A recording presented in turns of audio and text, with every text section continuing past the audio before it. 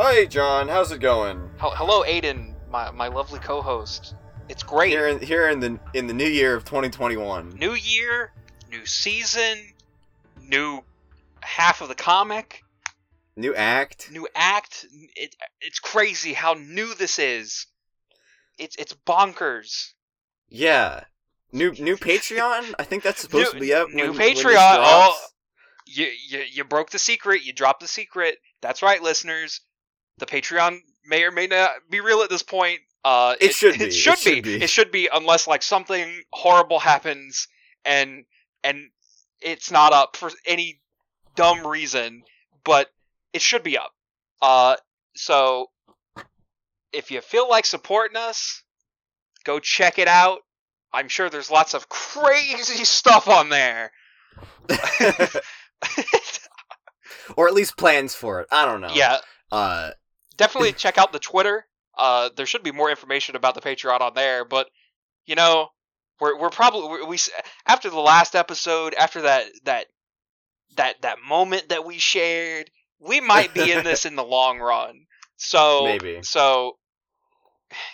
I know we're definitely gonna be past the point of like the 1 year anniversary of the comic, so that that SoundCloud premium payment's creeping up on us. Little bit. It would be nice if we could just make this like a self-sufficient thing, I think, is the philosophy behind it. That's the gist of it. So, if you guys like listening to us and you have a little extra money, go check out the Patreon. If you don't, I don't care. But if you do, I'll say your name during an episode. It'll be crazy. Personal shout-outs. Other rewards. So many things. It's crazy. It's like Christmas in here. I completely blanked out whatever I was gonna say. Yeah, I don't know why, but something feels off right now, and I can't place what it is. Well, one thing is that as we are recording this, I am currently back at my parents' house for the holidays again, so my mic probably sounds a little bit different. I made sure that I am on the correct microphone input, so no laptop mic disasters this time. But if it sounds a little bit different, that's why. This is closet number 2 in the grand scheme of closets I have recorded these in. Yeah. I don't know. Something's off with the vibe with me. I don't know what it is. I can't explain why I'm feeling this way. I think it might be because I left the house today and was like in society, and it kind of spooked me a little bit. Damn. Yeah, I really do live in one. I went to downtown in my local city, and I got some curry with rice, and it was nice. I ate outside with my cousin and my former roommate. It was crazy. It was nice. Pretty cool. But I saw lots of people without masks, and it was kind of nerve-wracking. And living in the city is just a hellscape constantly. Just going outside and seeing people without masks, or seeing those little like houses that they build for outdoor dining. Yeah. And it's like, man, at what point does the state have to step in and re-regulate that? Because that's not outdoor dining anymore. Yeah. You just built a little house on the sidewalk, my guy. Come on. I was gonna say though, I feel like another reason the vibe feels off for me today is this reading was weird for me. I'm gonna agree with you. I got so used to like the vibe and the feelings of the first half. It was like a nice trip down memory lane, and now in this reading, it feels like things are happening too fast. Some concepts are introduced a little too quickly than I remember, and it's kind of freaking me out. I feel like another reason why the vibe is off is because Andrew Hussey just announced a new project like a couple days ago from when we're recording this.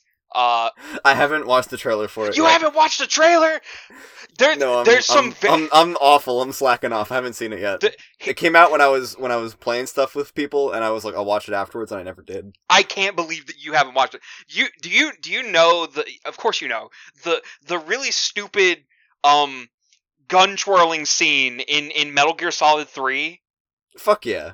Hussey like straight up like reanimated it with one of his new characters that's going to be in this new project, and Hideo Kojima was in the trailer. One of the characters had a poster of Venom Snake on the wall. Do you think that we could just like have like I could just go watch it right now and then have Alex skip to after I finish watching? Yeah. Go ahead. Because otherwise, I feel like it'd be a horrible failure. What? Send me the link to it. Okay. All right, and we're back. That was weird. Yeah, it is quite literally just a slideshow of nothing, and I don't know. I'm excited. It's. I am interested in this. My first thoughts that come to mind is I like the return to like very basic Hussey like art style is interesting. Yeah. I wasn't expecting to see it be like that basic. But I kind of like it. The stitching of assets together is also very early Homestuck. Yeah. As well, and kind of I would go as far as to give me like an RPG Maker game vibe. Yeah. Which is cool. I like that stuff. I'm a big RPG Maker like horror or just like weird game fan. Yeah. I don't know what to say about the Metal Gear stuff. Because it seemed like there were two halves of the trailer, one of which was like Hussey played all the Metal Gear games since he finished Homestuck, and is now just wants to talk to somebody about them. The other half was like the stuff that seemed more coherent to what was happening. Yeah. And I'm so interested to see how those two things converge. Same. I think the most interesting part of it is that this isn't a webcomic, it's a visual novel, and so there's the potential that, like, upon release, it's just going to be complete already. That is something that I look forward to, I think. Yeah. I personally have a terrible habit of taking too damn long to do that kind of thing. I have never finished a visual novel in my life, besides the first Phoenix Wright game. Yeah. So I know that everybody's going to finish this the second day after it comes out, and if the stars align perfectly, I'm going to finish it like 6 months after, unless we like do it for this. But even then, like, we're gonna have to divvy it out somehow. I'm not gonna fucking do it in 2 days. I can't. I don't do media like that. Yeah, understandable. But it does seem very cool. I am definitely going to check this out whenever it releases, if ever. Yeah. A lot of people are theorizing April 20th of next year, because the trailer dropped at 4:20 in the afternoon, and in the trailer there's a calendar, and on the calendar the day 4/13 is marked and the day 4/20 is marked. And Hussey does love his numbers. Hussey does love his numbers, but at the same time, like, one of the characters in the story seems to be a Homestuck fan, because there's a just Karkat's just normal sprite just like on the wall next to Big Boss. I noticed. Yeah, there was BTS there as well. Yeah. Pretty cool. Pretty all over the place. Lots of stuff that Hussey has like alluded to in his Instagram posts over the past while. I think Hussey like going to BTS concerts as part of like an ARG about his new project is one of the most Hussey things imaginable. It's really funny to me because like a lot of people thought that like an ARG was happening, because in one of his Instagram posts he's like holding like a card, and it had like a shape on it and then like a string of numbers, and I showed it to one of my friends who is big into BTS, and she was like, "Oh, that's just like a card you got if you bought like a limited time BTS box that gets delivered to you." it's literally just Hussey's like BTS ID number, and people thought it was like a huge thing. His army number. All this suggests to me is that Hussey is like in peak form. So I guess that we'll do something for it whenever it comes out. We'll have to cover it in some capacity. Yeah. Even if we're still going with the Homestuck, we're gonna have to like maybe we'll put that in the Patreon. Who knows? Wait and see. Listeners. I guess, yeah. What if he just releases it within like the week and a half between recording this now and when this is actually like live and everyone's listening to it? We're gonna look like idiots. We will look like idiots, but it'll be fine. Yeah. Okay. But anyways, cool. Now that we've spent like a very long amount of time talking about that and getting started. There's like 4 minutes in the audio that Al's gonna cut out. We haven't been on this that long. But yeah, this reading was weird. I guess I'll just go into it, because I don't know anything to do besides to brute force it right now. Yeah. It had to be, okay. It's a strange experience. So, for, like, the intro to Act 6 Flash, the S Act 6, I really liked this. It was really cool. It's on the curtains, which are now intact again. They turn green, they open up, and we zoom through space to an Earth, but not our Earth that we're familiar with. We see a house on the West Coast, much like John's. We go through close-ups of various paraphernalia, of detectives and the like, the Sassacre book, classic artifacts that we recognize. The bunny. We see a lab. We see Paradox clones of cats encased in cubes. We see a window, much like the one in Jade's attic. We see a city in Texas, with a plane, smoking and descending on the horizon. We see a poster for a Moivy. We see a dream Cal resting with his arms around a sword. And there's a sunrise on a new frog temple with a new set of towers around it. And we zoom out, it's all reflected in the eye of a new girl who looks kind of like John, staring up at the sun, in that silly, Karkat beginning of Act 5, Act 2 way. Yeah. This Flash does a really good job at, like, giving you the feeling of, like, everything's familiar, but it's not the same. Yes, it's really cool. I think it does a really good job of segueing into what we're about to do.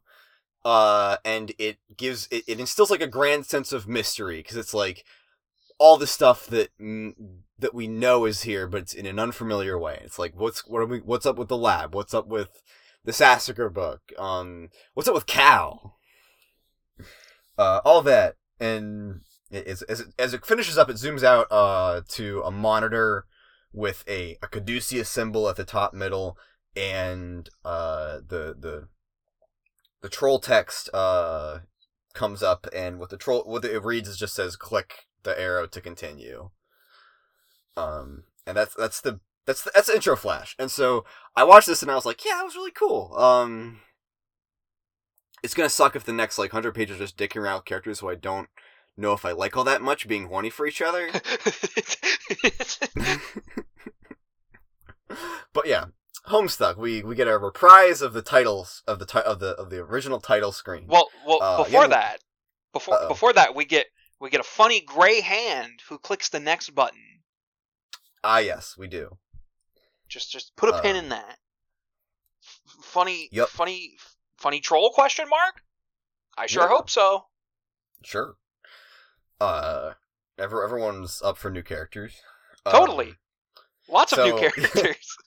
Yeah. It sure would be great if 18 new characters were introduced in Act 6.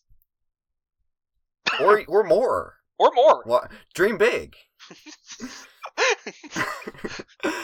But yeah, the next thing is we get a reprise of the classic, like the first page. We have a young lady stands in her bedroom. It just so happens that today, blah, blah, blah, blah, but instead of her birthday, it is this day, the 11th of November, 2011, 11/11/11.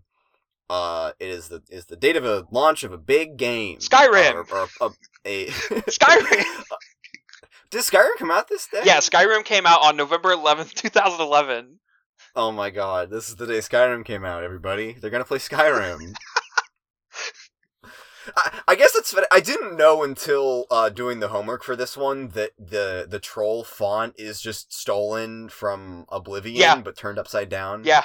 I didn't know that, and that's really funny to me. They're going to actually play Skyrim. Like, it's not even a joke anymore. More things that, like, I don't know how they're printing this without it running into like a lawsuit every 2 pages. They changed the alphabet like a while ago. Like there's a new alphabet.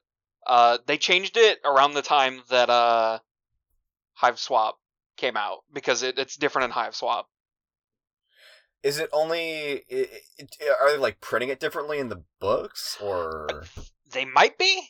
I would think so. They made a new alphabet. Maybe they're just hoping. Maybe Bethesda just hasn't noticed yet.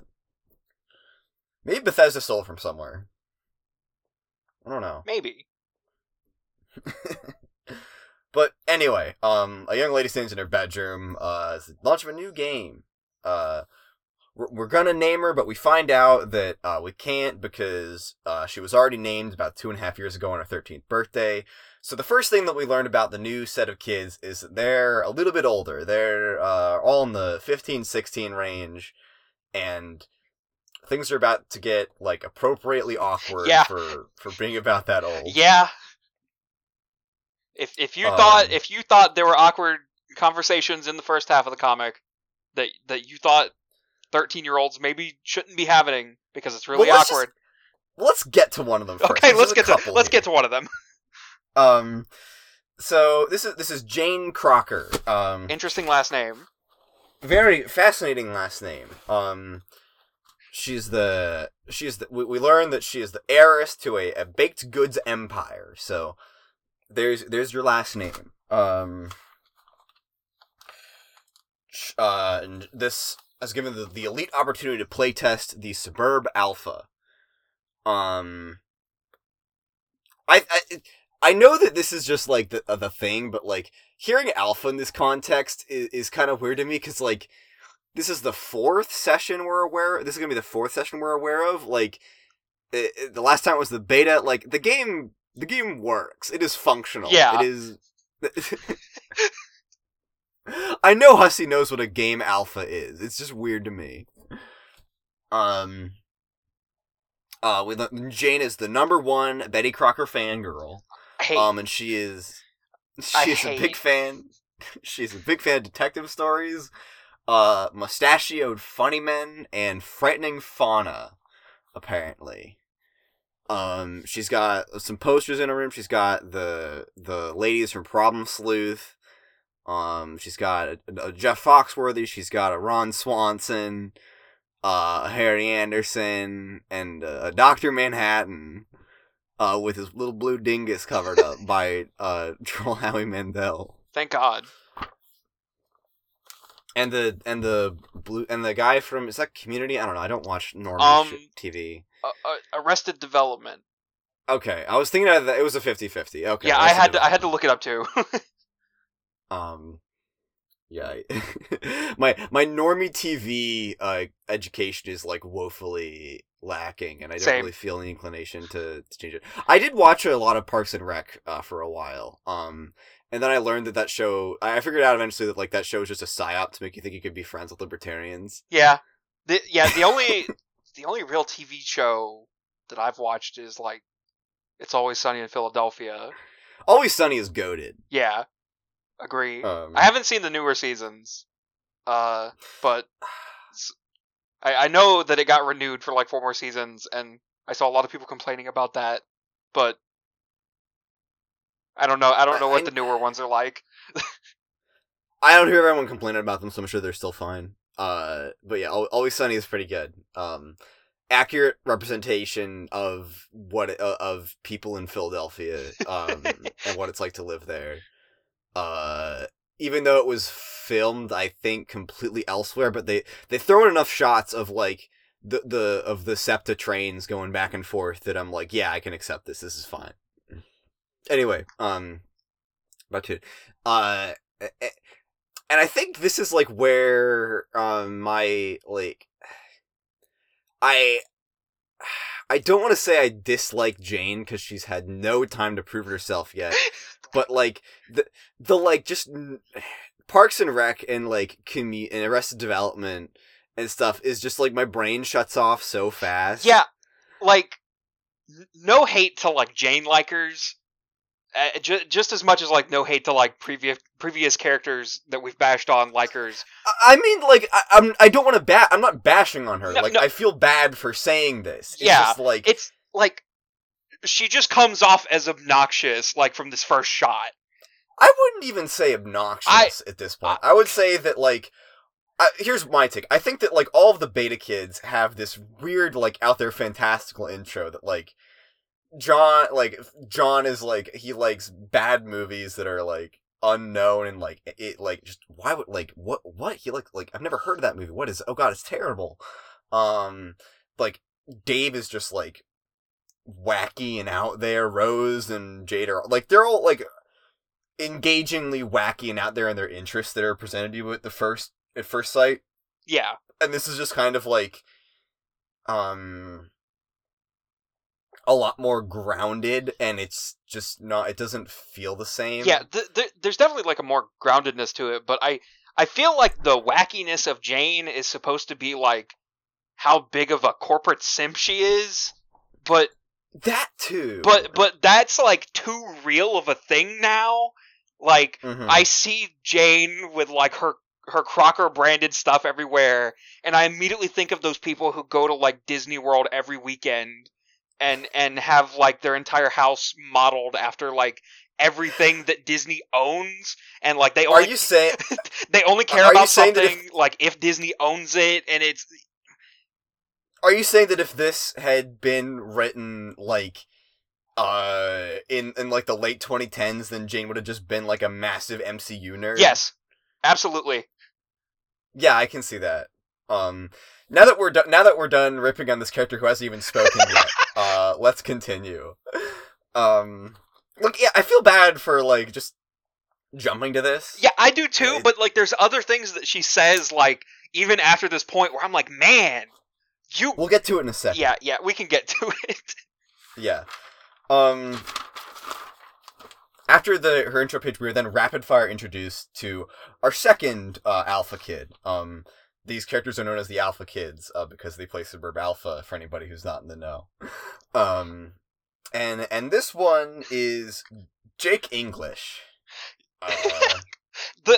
The shot of Jake's room, like when you see the full zoomed out shot of it,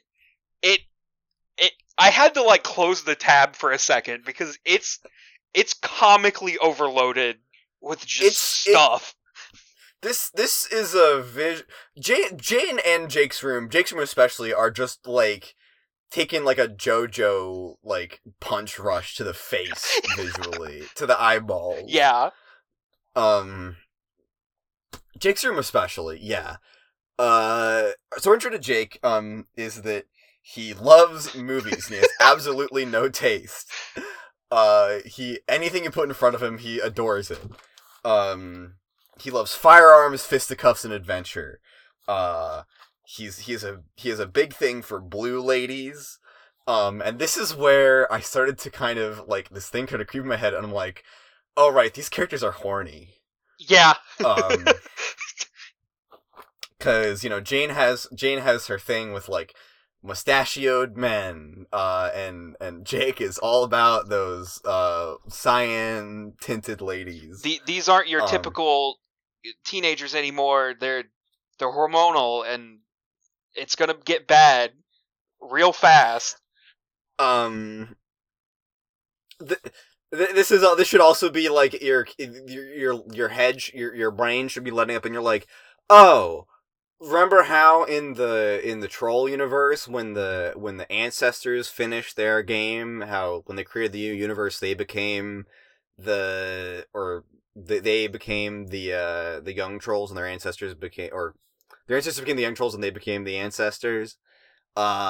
This is Grandpa. This is Grandpa Harley. Yeah, you should be connecting the dots right now if it's not like extremely obvious, especially with like yeah, the Blue Ladies thing. yeah. It's almost like if that wasn't also like constantly a Vriska illusion, then like this would only basically exist to give Grandpa Harley and Jake some common like slightly weird like fetishistic fascination. Yeah. It's like funny until like it starts to set in a little bit. It's still funny, I guess. Um the the Avatar thing, I just think Avatar as a concept is funny, and it makes me think of like when it was a cultural craze, and how it is potentially like the least like the cultural craze with the least lasting impact. Yeah. What are you talking about? There's 4 more movies coming out. It's And nobody gives a fuck. the cultural impact is going to be insane. It's like see like this is seeing this panel is the most cultural impact I can think of Avatar having in the past like 10 years, outside of tweets I see sometimes that are like, remember when Avatar like stopped being a thing and nobody gave a shit anymore? like it's that level. Yeah. Yeah. Another thing in here, so the other thing about Jake is like his shirt symbol is this little like green skull. And that should be familiar based on the like 5 pages ago when we saw Lord English as a big green skull man, and also his name is Jake English. And there's a weird foreboding line on this page about him giving his right leg for a shot at desecrating some mystic ruins. Maybe the biggest red herring ever. I genuinely have no idea. But it's like it's agonizing. Yeah. Maybe we'll find out more about that. Maybe. Yeah. Maybe. Like there's also like Hulk comics scattered on the ground. It's like that's a human man who turns into a big green guy. I don't know. What could it mean? It could mean anything. But we're once again there is a spontaneous character select which I remember this from like the day that Act 6 dropped and how like I thought it would be like filled out eventually and you'd be able to like go between all of them, but apparently it just goes between Jane and Jake. We don't get to be the other two yet. And by the law of page order, we're going back to Jane now. Yes. So she's talking about how she's so hyped to play the Suburb Alpha. She's such a massive Betty Crocker simp that she's so hyped for the new video game. I don't know. Yeah. But unfortunately now she's grounded. Because she wasn't. Due to recent events, she was forbidden from leaving the house, and Dad caught her staring at the sun like a dope earlier, and now she might be grounded like she wasn't before.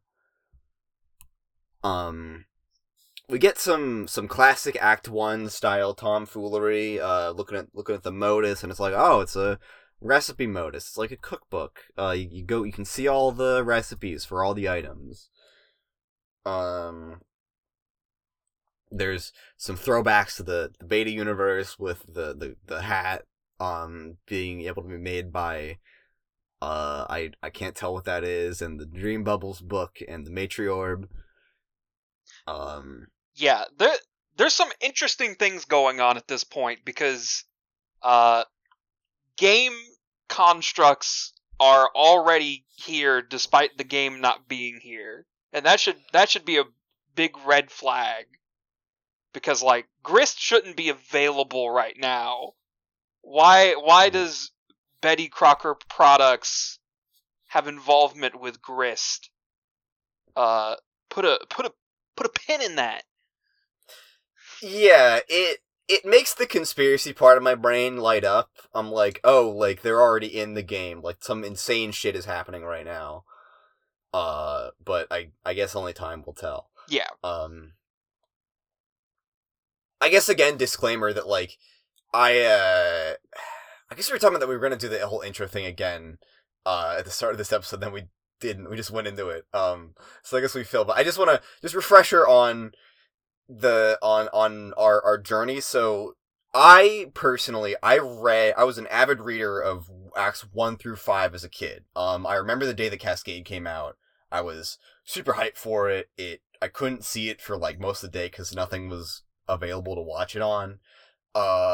And then I read a little bit through early Act 6, until kind of the weight of me having skimmed a lot of dialogue in Act 5 made me stop understanding anything that was going on, and like the crushing weight of being a Homestuck fan compounded on this, because early Act 6 was about when like fandom discourse reached critical mass and it stopped being fun to be part of the Homestuck fandom for me. It is so hard to be a Homestuck fan. I in 2012 and in 2012, yeah. No, even now things haven't changed. There's still discourse, there's still pain and agony. Every day I wish I wasn't a Homestuck fan. And then you come on to do the podcast, and it's just a horrible experience for everybody involved. Yeah, and it sucks. yeah. That's our way of announcing that this is the final episode of Homestuck Podcast. We hated this one so much. No. And to contrast with me, John, on the other hand, has been a ride or die with it the whole time since they first read it. Yeah, since 2012. That's when I hopped on. I've been stuck here. I guess I'm never leaving. Yeah. And so now that we're in Act 6, we're now basically in the territory where I have, like, little to no nostalgia for any of this, and so I have very little, like, memory of it. So while I remember things like, oh, there's a set of 4 alpha kids, and they're kind of weird, and oh, there's a flash where you walk around the dream bubbles, and there's the troll ancestors as teenagers, and they all suck. Yes. I don't really remember anything else, so this is basically uncharted territory. If you haven't listened, if this is your first episode you're listening to, you can go back and listen to the first 36 episodes, for the stuff that we were both familiar with and had a grand old time with. But now we are teetering on the edge of the great unknown. It's gonna be great. And man, oh man, does it look hormonal? No, okay, we got it out of the way. I forget what I was saying. What we were going to. The Betty Crocker Corporation, all the game stuff already existing. It's weird. Yeah, Jane is just kind of going around her room. There's the panel where she fawns over Jeff Foxworthy, and it's a little bit strange. Yeah, her it feels a little bit more involved than John's obsession with Liv Tyler at Act 1. Yeah, hold on. Where's the really weird quote on this page? The comment about low income bucolic classes affectionate sass ad nauseum isn't what you call your cup of tea is one of the weirdest quotes that could just happen. It's so weird. I literally wrote in my notes, Jane classist ? It definitely plays a little bit into Jane's role as being like a giant industry heiress. And it's easy to, I think it was easy for me to write this off as like a joke line, but like now that you bring it in a sharp relief, it's like, yeah, that is pretty weird. That's a weird comment to make. Yeah, and I don't know. And then the way that she immediately follows up with, you just think he's really handsome. I don't know. It's weird to just throw that line in there and then immediately be like, oh, he's handsome. I know you have more Foxworthy loyalty as a Southerner, but I'm like just unfamiliar with the man. So I guess props to you for catching on to this being a little bit weird. Because the more I think about it, the more it He is. he makes a lot of redneck jokes, and like that's like the shtick of Jeff Foxworthy is he makes jokes about being a poor Southerner, and I don't know, it's weird. The poor Southerner is definitely if you want to do something about a character being disconnected from the plight of the everyman, that's there you go. Um, and yeah, I guess it does seem like Jane is a little bit like that. There's other stuff that hinted that like I looked at with Jane that kind of gave me that vibe, but I didn't. I guess I didn't pick up on that, but it fits it to put something that's like maybe she's just like straight up like just a spoiled rich girl. Yeah, which I can see it makes sense. Yeah. Crocker Court, Yeah. sure. Yeah. Yeah. There's the horny page about Tobias Funk and Ron Swanson. Sure. Um,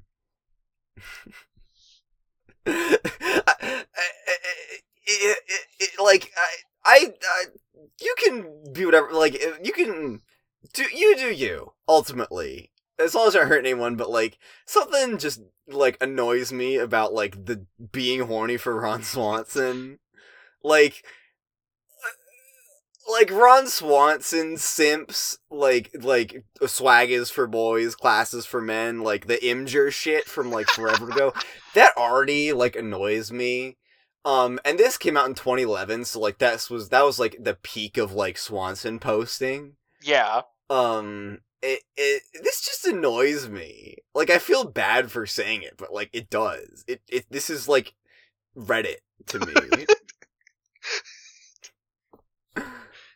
I don't know. I don't want to linger on it.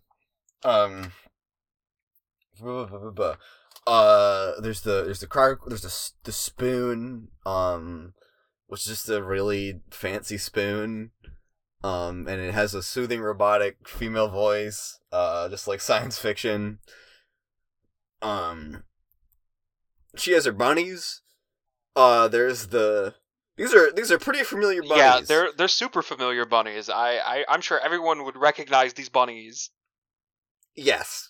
One of the things that captured my interest in like, okay, this is the remix. So there's both of these bunnies were gifts to Jane on her 13th birthday, from two of her friends. Dressed up like their interests, not hers, which is funny. Jake sent the Indiana Jones bunny, and her other unnamed female friend passed it down from her mom and regifted it to Jane, and it's just like a wizard. So, wonder what that could tie into.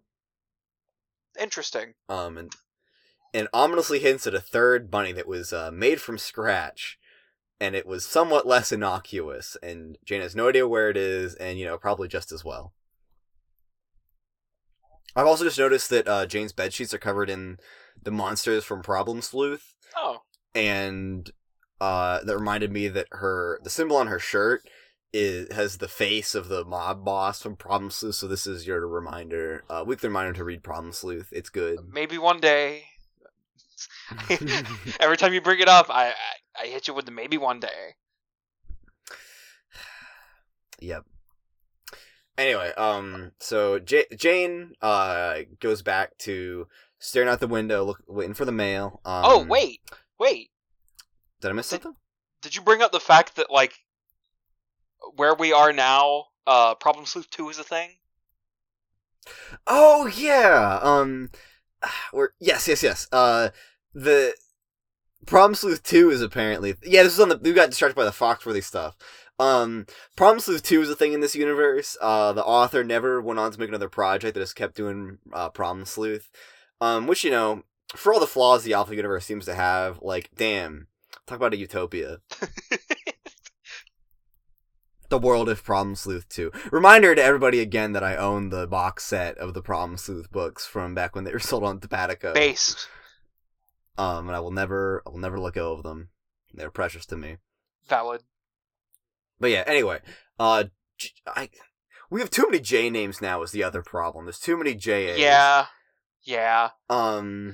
Jane goes back to looking out the window and waiting for the mail. Mail's not there yet, but Dad. Oh is. Snap! It's Dad. What is he doing here? What is he doing here? Feels so bad. Pain, agony.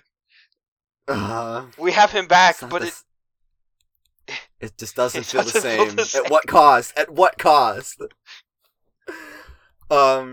Yeah. In Dad form though, he capture logs the car to take it back to wash out with the hose. Hose? So or what was I gonna say? Thinking of the garden hose. Yeah, he's probably taking it to the backyard next to the garden hose. I'm sorry, my mind registered hose as in HOES, and I was like, hang on, Dad hose? Yo? Damn, Dad Crocker is cool. Base dad. Oh God. Pretty good.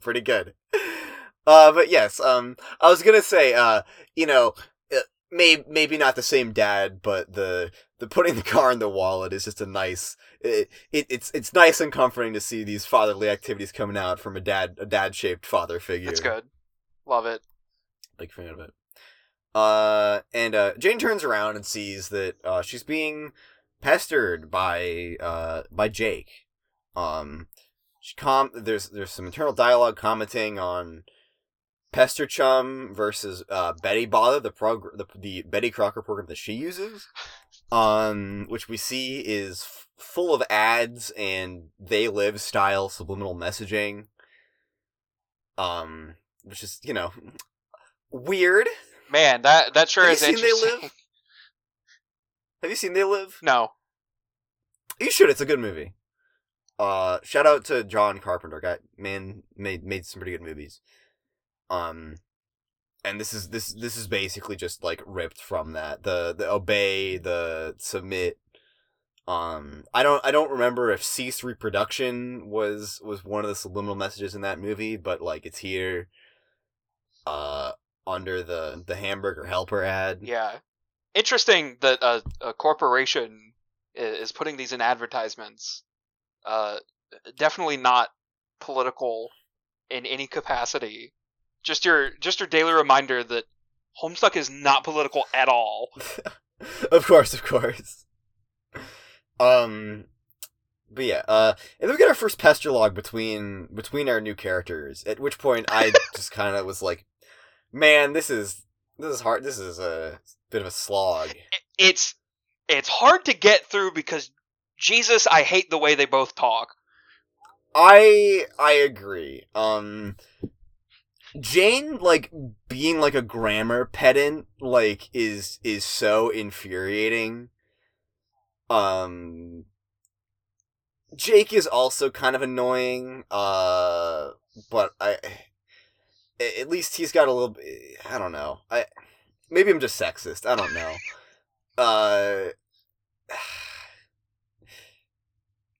Yeah, it's just a slog. I don't like the way either of them talk all that much. Mostly Jane, but like Jake's style is also like just not conducive to efficient chat logs with fun humor. Yeah, okay.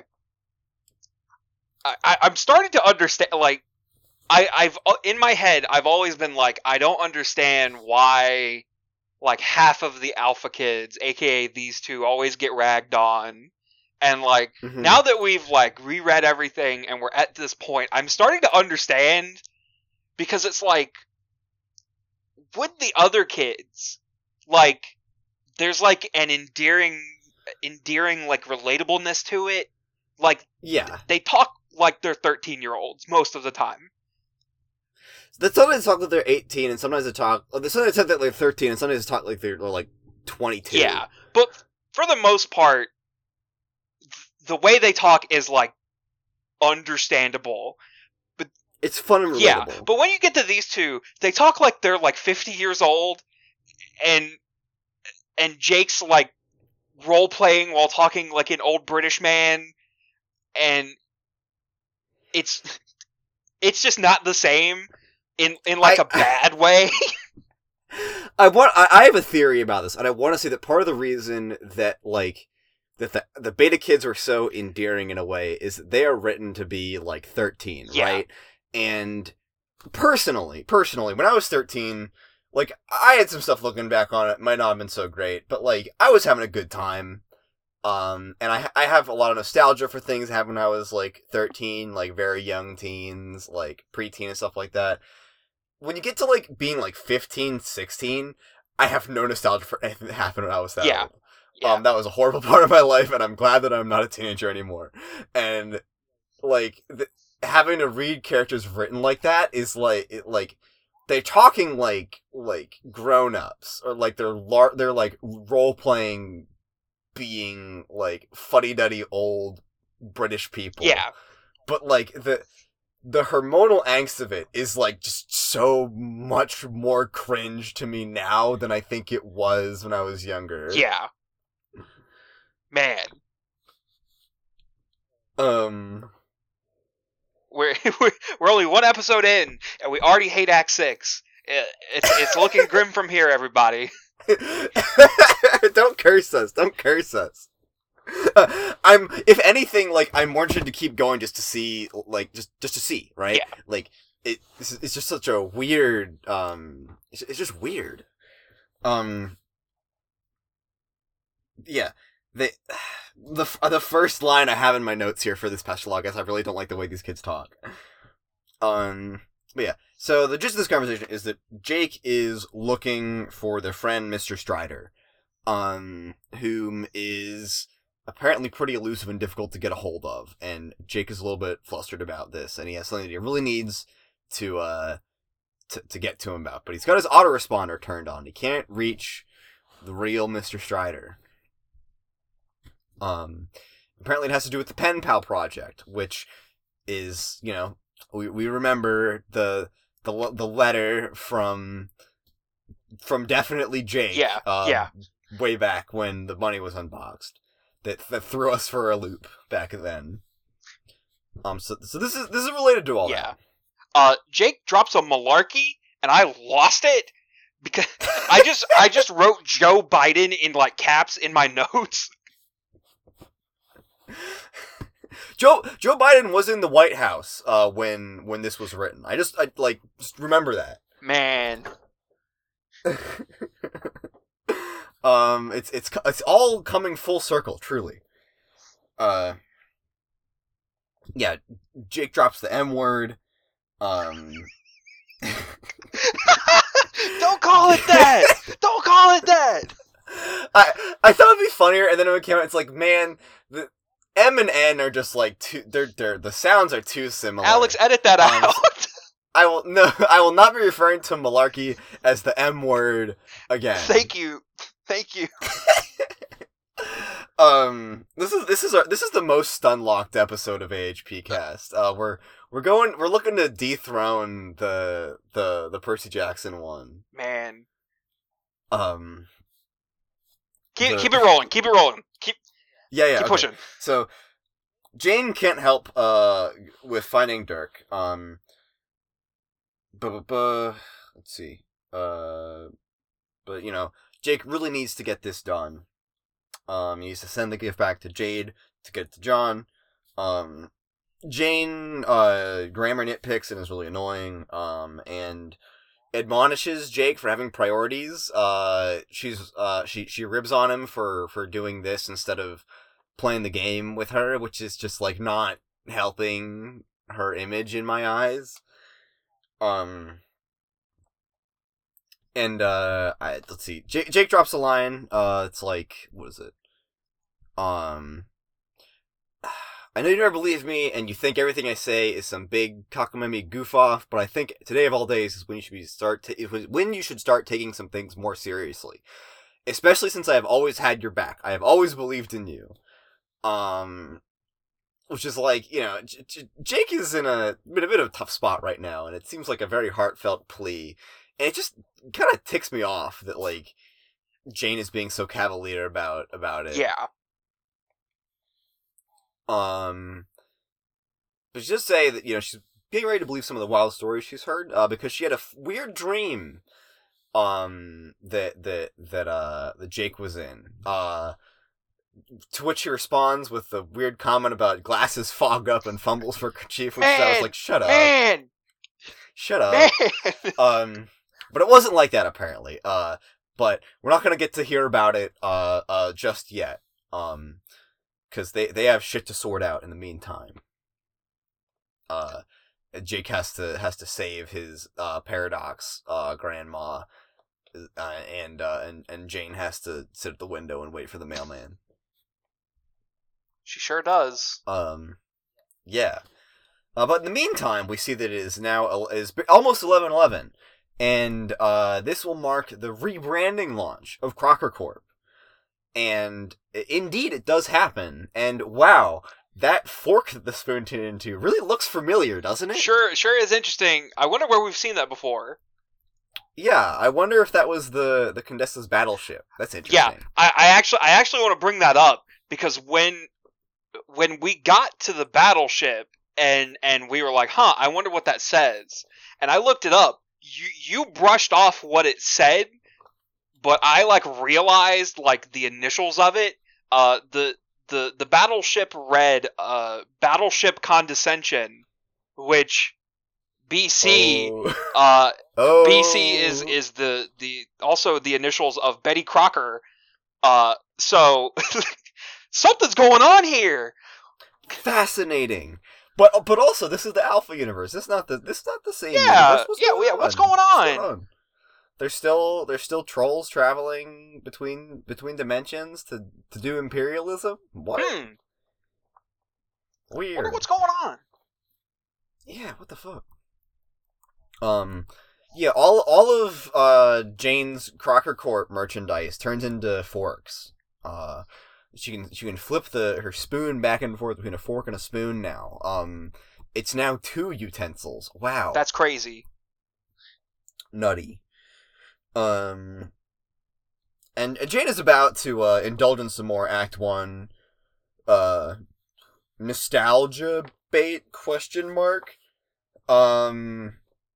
She makes a weird remark about sinking her corporate claws into the U.S. Postal Service. Yeah, that's another one of the quotes that kind of got to me, because it reminds me of those people who are like, man, I sure wish Disney would buy insert other company name here, and I'm like, will you shut up?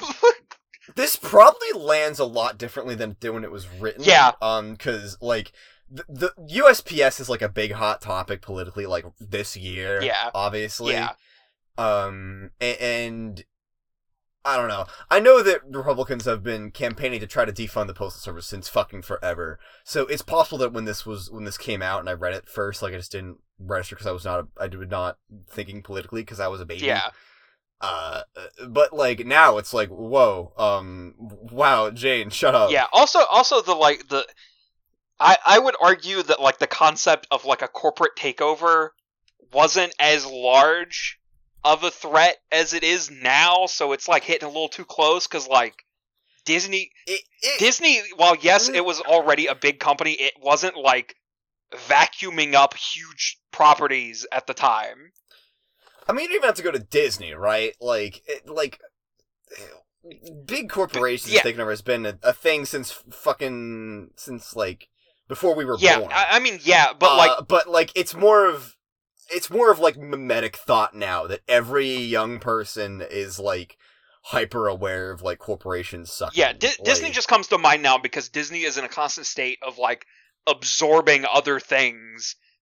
Mm-hmm. Yeah. Yeah. But this probably does land differently in 2020 now that, like, being a hippie, and complaining about, corporate control of the world is, like, extends beyond, like, college weed smokers. Yeah. Into the general, sphere of mimetic thought online. Yeah. Basically, gist of how I feel about Jane right now is, like, that one screenshot of a YouTube video that's titled "Almost Through Hands with a 13-year-old." 15 and a half, excuse you. Just change it to 15 and a half. But we're about to indulge in some classic Act 1 nostalgia bait or something, until, she's pestered by a mysterious, caduceus symbol, presumably associated with the funny gray hand we saw earlier. Yes. We're now introduced to Uranium Umbra, who is another character I feel really weird about. Yeah. Mainly because this character is clearly British. Not a great start. First question of this pester log. Number 1, why are you British? Why are you British? I don't know if this is, like, me being, like, a cynical dipshit or what, but, like, the tone that Yu takes and, like, how, like, endearing and, like, sweet and stuff, like, it's a little too much for me, and it sets off an alarm, like, in some deep part of my brain that's, like, worry. I think it is supposed to be a little too overbearing. And we can get into that, like, when things are revealed later, because I do think it is on purpose. Okay. Yeah, like, this is, like, it reads like the kind of thing where, like, if there was, like, a lesson I could go back and teach myself as a young person online, it would be, like, if somebody talks to you like this, block them immediately, is the vibe I get from this. Yeah. That's the primal vein it hits in my brain, I guess. Which maybe is a personal thing, but yeah. Yeah, I get you. Yeah. Anyway, the gist of this conversation is clearly meant to be, like, a negative version of Karkat's first contact with Jade we saw back in Act 3? Yeah. Where, as opposed to today is the day you fuck everything up, Uranium Umbra's first line is, today is finally the day you make everything better. And this is our main vein. This is our main bridge with the acts of the previous the events of the previous 4,000 pages that we just got. Yeah, because Yu knows a lot. Yes. So besides being, like, a foil to Karkat, narratively speaking, she hints towards she says, today is the day that the octet of progenitariety comes together and heals a great breach in paradox space. Supposedly referring to the 4 kids from each universe. Yeah. It says that today the purpose of the event today is to secure peace for your cosmic progeny for all time. Jane apparently is, Yu's involvement is apparently the reason that Jane is so hyped for the start of the game.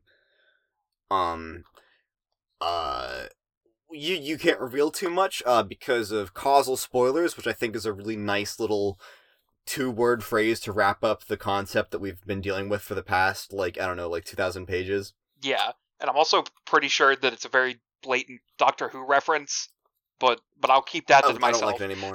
I don't like it anymore. You shouldn't have said that. I'm sorry! I'm sorry! Explain the timeline again, please. There's a couple other reveals here. Yu apparently is also a prospect dreamer, alluding to the dream that Jane had that she was gonna talked to Jake about. Apparently, this was her awakening dream on the moon. Which maybe not as eye-raising as the other stuff, like Grist existing. Yeah. Already, because, we knew that, Jade was a very early dreamer. But yeah. Yu Yu apparently is also a Prospect Dreamer, and is a player in, her own session, many universes removed. And we have this convenient plot device where the timelines are synced up, so they will be playing from the same day relative from their perspectives, even if they're separated by time and space, which just makes everything a lot easier. It sure does. Than with the previous trolls. Yeah. Yeah. Yu Yu, like, obviously, just to give context, Yu Yu was a big point of speculation, back in the day, because this was a weird reveal. Yeah. Because Yu Yu definitely knows a lot, and it brings into question why, and why is she? She seems to be pulling the strings, like a little bit. I think a prevailing theory was that Yu Yu was a troll from Universe A1, which is an interesting theory, but it doesn't really make much sense considering that the gray-blooded troll in that session was male, because it was the Sufferer's previous incarnation. And also, it just doesn't really make a lot of sense. Yeah. The other thing that makes Yu Yu notable, I think, is the Yu Yu tag, because I don't know if anybody's noticed, but all of the previous characters have names. Their tags are some permutation of A, C, G, and T. Yeah. Which are I fucking forget what they're called. They're the rungs in the ladder that DNA is, when you unhelix it. And it's been forever since I knew shit about DNA, but I believe that U is a name for a fifth one that shows up in RNA. Whoa. So it's thematically appropriate, but it's breaking the mold for sure. And I think that there was also like a 13th astrological symbol that was associated with the letter U. I forget that part. I remember that was a thing that got passed around a lot. Yeah. But yes, Yu Yu speculation took off pretty rapidly when these pages came out. Understandable. Yeah, it's weird. It's weird to have a character who is both this knowledgeable and this open about it. Yeah. The thing that like really differentiates Yu Yu from the trolls we know is like the friendliness and openness is disarming. Yeah. Besides the way that she speaks, it's just like, wow, this is just a lot of just straight up explanation for the alpha kids as to what their purpose is in the game. Yeah, especially the like last bit, like patience with your friends, patience for your growth as a hero of life, and patience for the coming of the other four of legend, and then just flat out explaining the other four kids who are on their way. Like, right, she has a lot of knowledge, and she's straight up spitting facts. Yeah, like not lying, presumably. It's just like this is a weird amount of information to dump on these characters who are at like the pre-entry point of their suburb journey. Yeah, they don't even have the game yet. Like it. It's crazy. Pre-installation, even, yeah. So that ends. Jane goes back to doing the amount of like just Act 1 stuff in this reading was also a thing that like weirded me out. Like it feels like nostalgia bait, but like it's the same comic. Yeah. Like Act 1 was 4 acts ago. You don't need to do it again. No, but you have to. I just don't know what it's weird, and it's a part that made me feel a bit alienated from the reading that wasn't just, I don't know if I like the characters or not. It was just like, man, I remember going through John's magic chest, and there was a funny hat in there. No, you see, I remember that. I still remember you that. see, it's genius. It's like George Lucas once said. It rhymes. It's so dense. Every frame has so much going on. But not really. Yeah. So like, there's all this bullshit. I don't fucking know. What's the next important thing? There's the Pony Pals book. Goated. Pretty goated. Hell fucking yes, DS. Which is comprised of the ingredients for this are 1 Maple Hoof, 1 Harry Anderson Wise Guy, and 1 pair of anime shades. There's the Grist widget, which is again strange. Also like, Jane is not like, it just kind of blasts everywhere and sits on her, so like she can't collect it yet. So it's not like she has like player abilities at this point, but it's like, it's just weird that the Grist is kind of sitting around here when there's no game yet. Yeah. One of the more interesting things I'd say from this little bit with the chest is the information about Pop-Pop, who died on Jane's birthday. Interesting. Wonder why that happened. But one of the more interesting parts of it is how things have seemingly deviated from like what we're used to. Like the original 4 Kids, like the world they existed in was basically our world ? But now with the Alpha Kids, things are deviating because Pop-Pop was a comedian who ended up on the show Night Court. Night Court, yeah. But the character name of who he played was originally played by Harry Anderson. And it goes on to say that he and Harry Anderson were rivals. So Pop-Pop assumedly shamed Harry Anderson so much that he didn't get the role on Night Court. So things are deviating, or have deviated. This will not be the last instance of a known figure from human history taking on a radically different role in this universe. Yeah.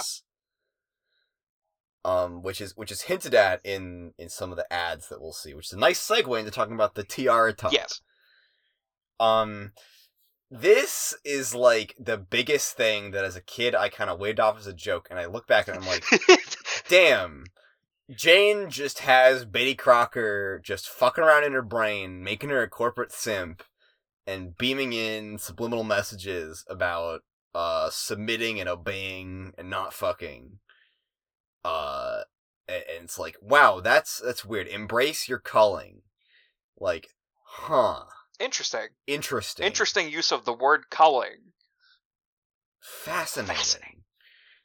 I think that maybe this is a weird little nerdy nitpick thing, but I think that the thing that interests me is that the little messages just include just like die. Like, yeah. When this was used in They Live, classic film They Live, which was like maybe the original, like, aliens are on Earth and they have embedded obey as a subliminal message into all advertising. It was for the purpose of like maintaining humanity as a slave class. Yeah. Whereas this is just die. It just says die.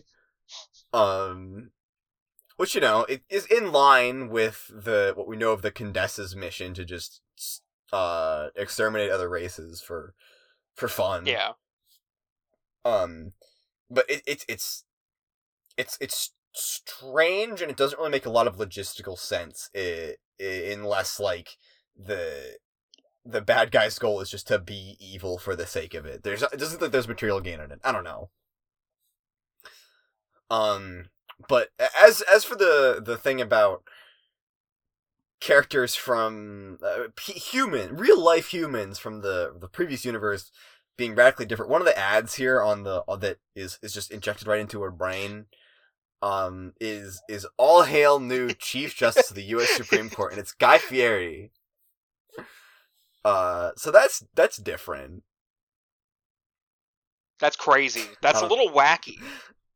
Yeah, it's so random. I think that Guy Fieri being in politics is one of the funniest things about the Alpha universe. Yeah. I guess the main takeaway is like how much Betty Crocker is a food corporation, and now a guy associated with food has been instilled in the government. And there's also like all these other advertisements that aren't in our universe associated with Betty Crocker, but are now owned by Betty Crocker. Thematic? Such as Olive Garden. I don't know. Crane Giant. Olive Garden feeding chamber is really funny. I don't like how that sounds. I've been to Olive Garden one time in my life and I thought it was profoundly mids. Listen. Besides the unlimited breadsticks. Listen. I've been a poor fella for most of my life. When I went to Olive Garden, I thought it was the greatest thing ever. I thought it was the true epitome of fine dining. And I miss it. I miss going in Olive Garden. Okay. I would say that's fair, but like you can get like god tier food for absolutely on the cheap if you know where to go on the street. Yeah, but I don't know. I like going to Olive Garden, getting my soup, dipping my breadsticks in the soup, and then getting my chicken Alfredo and continuing to dip my breadsticks into the chicken Alfredo. That's fair. The breadsticks are pretty good. I'll give them that. Yeah. Anyways. Anyway. Betty Crocker. Let's see. Jane gets a message from Lalonde. Whom could this be? Because I suck at pronouncing the name, I'm just gonna say that everyone guessed that this character's name was Roxy, like weeks before it was revealed, because there's not really that many 4-letter girl names that start with R-O. Yeah. Yeah. So we get our first introduction to Roxy here, through dialogue. Not unlike how Rose was introduced way back when. And the first two things that we learn about Roxy is that she is a critical teenage alcoholic. Yeah. And she's also horny. And this is a hell of a basis for me to be reading this comic after, like, all the events of Act 5, Act 2, and be like, man, what is going on? Yeah. Man, when I got to this bit, I was immediately reminded of, like, we've talked about, like, poor interpretations of characters within the fandom, but man, early Homestuck fandom boiling Roxy down to just a constant drunk who doesn't know how to type, and like that's it. Man, that wasn't it. The other part of it was that she was really hot. Remember? Oh yeah, because she's mom. I mean, like I can get behind the mom thing, but like this is a teenager. Yeah, please yeah. Very unfortunate that Roxy was the first exposure that people had to the idea of quote unquote typing drunk. God. Because man, horrible phenomenon. Teenagers pretending to be drunk and Hussey is responsible for so many embarrassing posts where teenagers pretend to be drunk. This is my moment to shout out that one Sans Kenny who I knew you were gonna fucking say it. I fucking knew it. I was trying to edge around it. You can't get by it. You can't get by it. Can't escape. For those who don't know, there was a Sans Kenny who made this like super long post on an app called Vent that I don't know if it exists anymore, but it was I hope not. It was very big around the time. I had a Vent account, whatever. But the Sans Kenny apparently drank a lot of ketchup and was apparently drunk on ketchup and was doing the drunk typing thing. And I hope they're in a better place now. I really do. Me too. Not in like a death way. I'm not wishing death. I was thinking, like, should I make that joke? And I was like, no, that's too edgy. Then you just fucking went and did it. I'm supposed to be the edgy one. Whatever. Any of our younger listeners, like, don't pretend to be drunk. It's not cute. It's not endearing. It's just kind of annoying. It's just annoying. A lesson you will learn when you come to actually drink alcohol is that, like, acting drunk to people who are sober is just annoying. Yeah. Just don't do it. Just save yourself the embarrassment. Listen, take it Life from me. Advice, right here from a Homestuck podcast. Also, don't become an alcoholic when you're 15. You probably shouldn't do that. Yeah. I remember when we were reading Act 2, and we really labored on the family dynamics of Rose and her mom. And how hard it was for us to, like, get a grip on it, because it felt like a weird... we weren't sure how much of it was meant to be a funny scenario and how much of it was meant to, like, genuinely set up Rose has a really toxic family situation. Yeah. And I think that in the grand scheme of things, the main thing for that, in the grand scheme of things, it turned out to actually be pretty relevant in kind of Rose's being in a special kind of arrested development, and how her relationship with her mom affected her. So, you know, it turned out to not just be a joke. Where we have here is, like, there's, like, no ambiguity. It's just really uncomfortable. Yeah.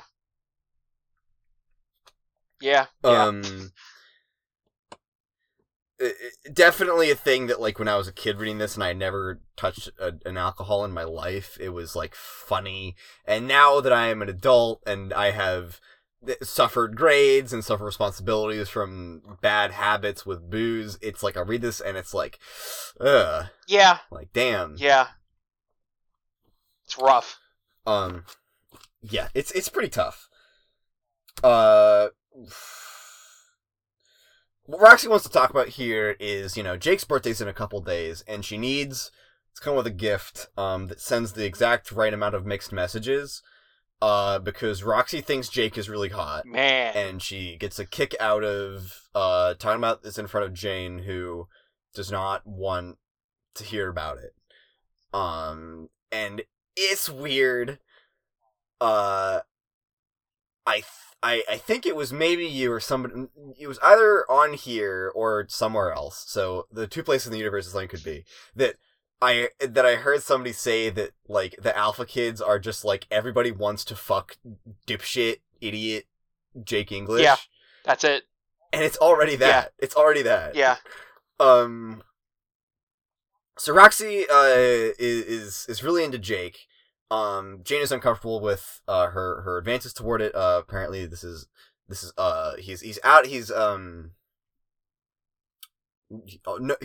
off limits because of their relationship.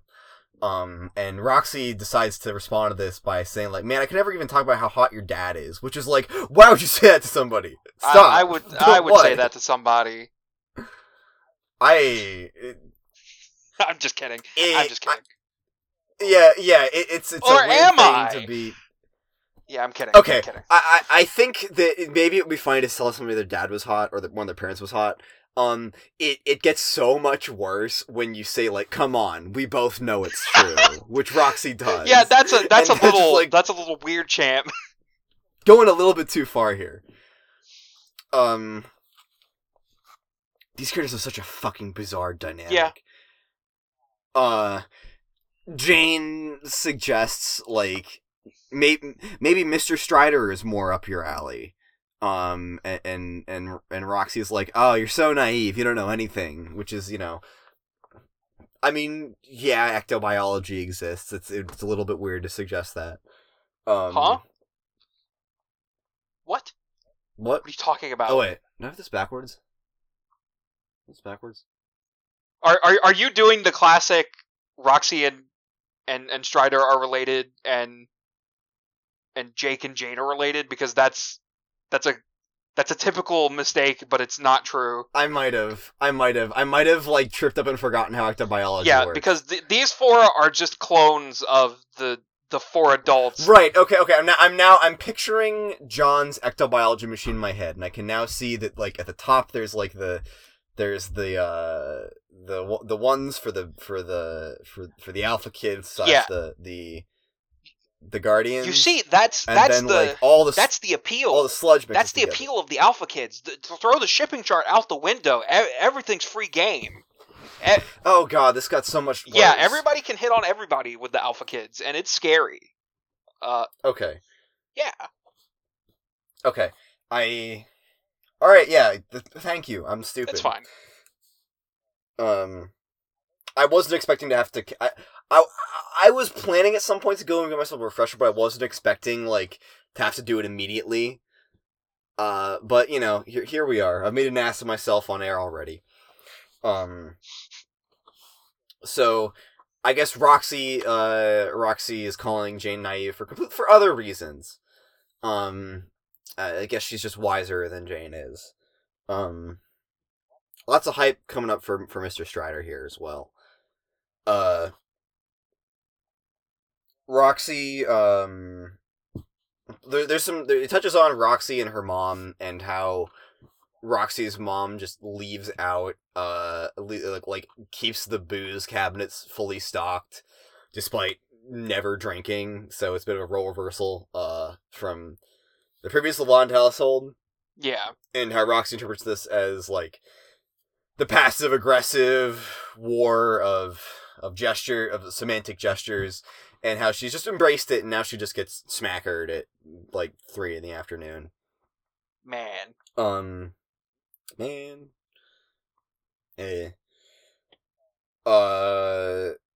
Roxy calls Jane a chump for being so into the suburb thing. Calls her a corporate stooge, playing into the batter witch's hands. Jane gets really upset about this and has to defend her family legacy, and how the quote-unquote batter witch is just an urban legend, and her great-great-grandmother who founded the company was actually, just the greatest, and would never, obviously is still alive, because she would be 200 years old. That's way too long for a person to live. No human could live that long. Yeah. Roxy says, this is an alter ego for something more sinister, which really begs the question of, like, how much does Roxy know? What's going on here? But we do learn that Roxy has obtained for herself a copy of the game, through means that seem almost too easy. Just kind of sitting on a server, unsecured, and she just kind of downloaded it with her browser, and now she's sitting on it, and she could play it if she wanted to, but she doesn't want to. Tantalizingly.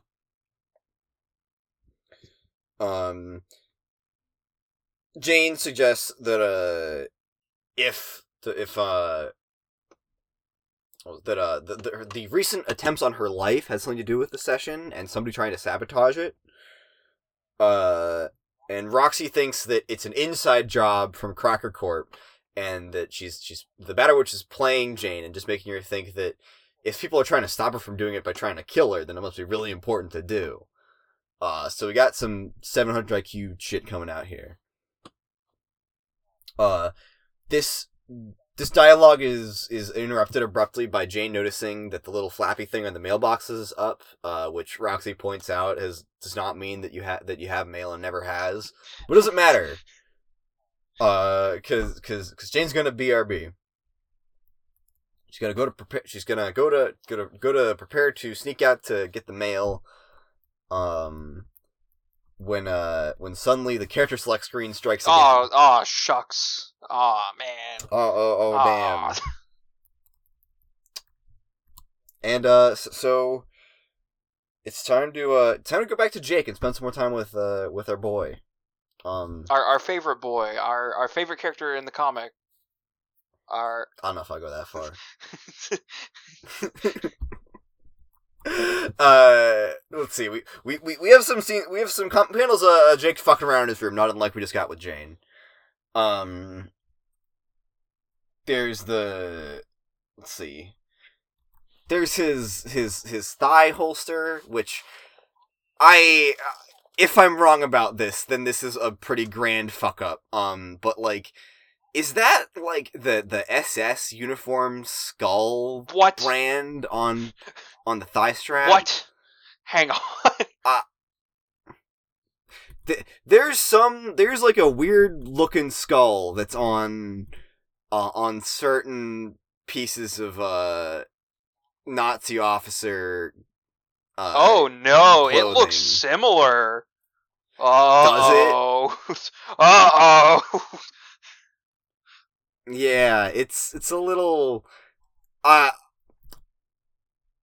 thing. Okay, I didn't want to call too much attention to this, but I had to bring it up anyway because, like, I don't think a lot of people know specifically about this symbol, or perhaps a lot of people didn't know about it in 2011, and it's entirely possible that Hussey just like Googled like thigh strap and this came up and he just threw it on there, or like something. Yeah, I don't know. But like it's a little, or you know what? It's probably because Jake's skull obsession. He probably just Googled like belt with skull on it, and that came up. But man, that's really unfortunate. That is super unfortunate. Yikes. He's got the guns. He's got the thigh strap holster looks really stupid when he wears it. Which is probably good because it would kind of suck if he was running around with that the whole time. Kind of weird champ. There's the joke about making out with the Avatar poster, which is again, this is just so funny. He's just like me. This is like this. Yo, come on, man. Yo, be real. Yo, you don't ever think about the ponytail scene? Come on. I try not to. But I don't know. All the blue girl stuff is just like, damn. I wonder what notable female character in this series is blue themed. Interesting. Interesting. We go over some of his favorite movies. Okay. I just want to. We got to stop. I just noticed something. Okay. We got to talk about the blue girl thing because he has Smurfette on his wall, and I feel like that's crossing the line. I agree. I feel like that's one step too far. You can have that one Jedi Twi'lek from the prequel movies. You can have. It's really common to be horny for that character. you can have Mystique from X-Men. That's fine. You can maybe have the blue singer lady from the Fifth Element. That one's almost crossing the line. She got kind of a big head, but I'll let it pass. Neytiri from Avatar. Okay, fine. I get it. It's crossing that furry line a little, but it's fine. I get it. Smurfette, no. Stop. I hate these horny children. I hate it. Man, on your wall, like he's proud of it. Like, damn, dude. Here's the thing. With these blue girl images in universe, this episode's gonna be 3 hours long. It is. In universe, there's no way that there's like posters being sold that have these characters alone. Jake very obviously grabbed screenshots from Google and printed them out himself. And that's what's tearing me up inside because he did that to Smurfette. My head's in my hands right now.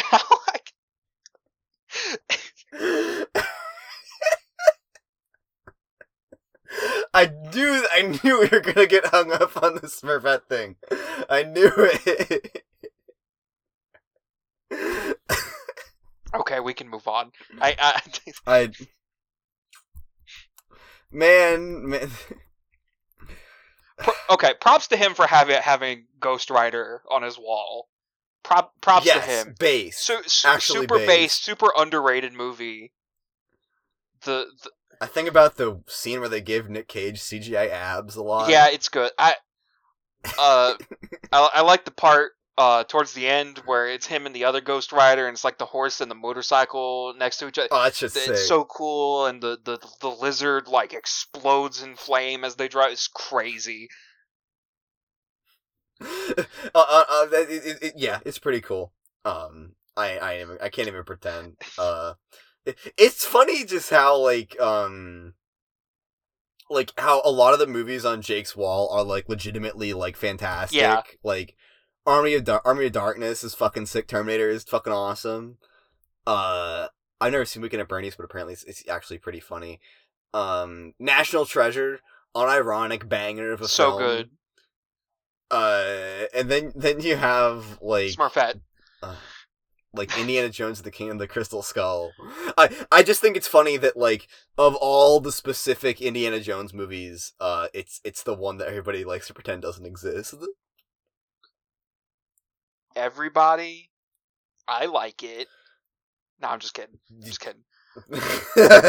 do you think the new Indiana Jones movie / TV show that they announced will be a direct sequel to Crystal Skull, and they will have to address their sins? I didn't know that they had announced one, but I'm gonna say no because it's universally reviled. Understandable. Understandable. God. Okay, where are we? Where are we? The Smurfette thing really got to me. Let's see. Jake also really likes Spider Girl, which interesting. is Interesting. like looks at the looks at camera. And we get to the thrust of the story we have right now, which is about the bunny and the package. Apparently Jake's got some kind of transmaterializer that is also synced up with the flow of time with Jade. So he can't he doesn't have the luxury of normal time travel with the bunny. He has to do it today. It has to be done today. So he's in a bit of a crunch time here. And he needs more uranium, and he's used up all the uranium from all the devices in his home, which puts him in quite a situation here. And he needs to ask the elusive Mr. Strider for more uranium. He stores the bunny in his modus, which gives us another little thing to put in our back pocket of our brains, which is Jake has got something like insanely massive in his inventory. It's just kind of stuck there, and he thinks he can just get rid of it, but he thinks he might need it one day, and we don't get to know what it is. I wonder when that will come into play. Yeah, I wonder. I do. I'm not being ironic. Spider-Girl comics. Tries to pick him up. Spill shit all everywhere because of his modus. The fucking fruit make a reappearance. I'm so mad. Based. I hate these little shits. I love them. They're back. It's just like the first half of the comic. Remember. Whoa. Whoa. There's a little can of corn. There's a little corn can that's like from the lab or the facility, which is interesting as well. It also knocks his laptop out, his weird puffy little laptop. And Jake gets a message from our friend Uranium Umbra. He sure does. And it's about the package. Cause it's due today.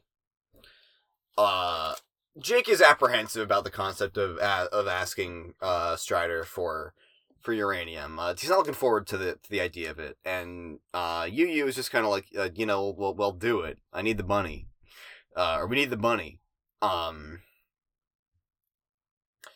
He asks about weaponry as well because the bunny's not going to do a lot if it doesn't have like super overpowered weapons, which we saw it had. And Yu assures him that he takes care of it in the future, and he's actually already sent them back, and he can go to the ruins now to pick up the packages with the weapons in them.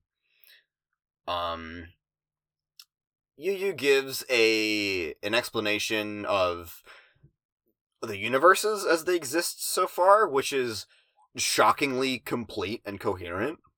Yeah. Not really any wool being pulled over Jake's eyes here. Talks more about the Alpha and Beta kids meeting and how great it's gonna be. And we get more teases about Yi's identity, because she mentions that her race doesn't really jive with humans familiarly, and their ancestors pursued them by millennia, which is, yeah, trolls do that. Yeah. But on the other hand, we're not yet allowed to know this character's name, because maybe it's better that way.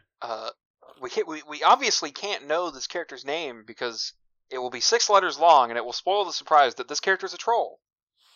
Exactly, of course. And we get this kind of weird thing that she leaves off on, which is, here, I'll just read it. So, stated concisely, and short of spoilerly, as you so tremblingly put it, your objective today is to pave the way for the arrival of gods. Which, man, that sure doesn't sound like it could be ominous in any way. I don't know. It's kind of ominous. It's a little bit ominous. Just a smidge. Especially considering the entire events of Act 5, which I don't know if anybody remembers what that was about, but that sounds kind of familiar. Anyway, we can't stay on that conversation forever. Jake's gotta unearth more computers and get in contact with his best bro, Mr. Strider. Okay, but before he does that, okay, I just wanted to point out some more weirdness that's going on. Oh, God. You referred to his laptop as Puffy, but he then refers to his laptop as a Husktop, which is a word that's only been used by trolls to refer to their laptops. Yes. And it does look like a troll Husktop. So, yes. I would say put a pin in that, but I'm completely blank on what's going on with that. It's clear that Jake is the subject of some weird cultural stew from the first couple universes. Yeah. Between the Geist of Vriska, all of the Lord English shit, which is just really weird, and the Husktop. It's fascinating. Yeah. Speaking of the Lord English stuff, his new computers that he pulls out. He's just a fucking cosplay. It's so literally weird. a cosplay of Lord English. This of all the things when Act 6 started, this was the shit that drove people fucking insane. Yeah. Theory nerds, people who are theory crafting. What the fuck do you make of this? It's so weird. It's just there. I feel like it's best to not even linger on it because it's just gonna make us stupider trying to. Yeah, we can move on. I'm sure we can muse on it later when we have more context for Jake. Right, and what we have to move on to is also really weird. So Jake goes ahead and starts talking to Mr. Strider. And he does so, he starts talking, and it's like he's fucking scared. Which is, a great sign.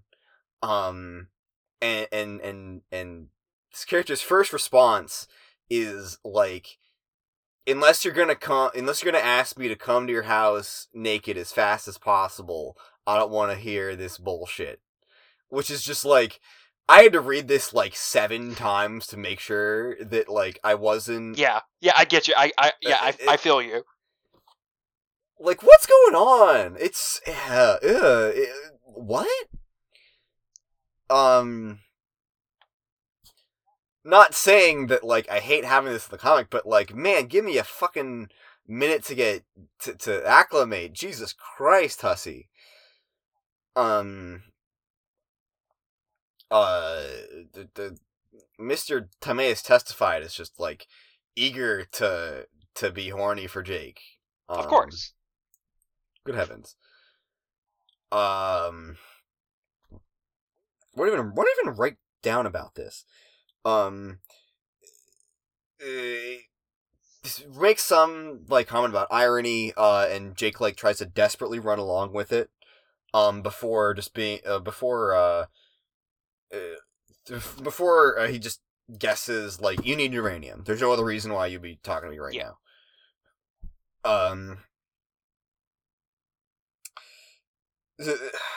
Strider says, you know, I would have just made the bunny myself, like, I could have just done that. And Jake says, no, this is the way that I wanted to do it.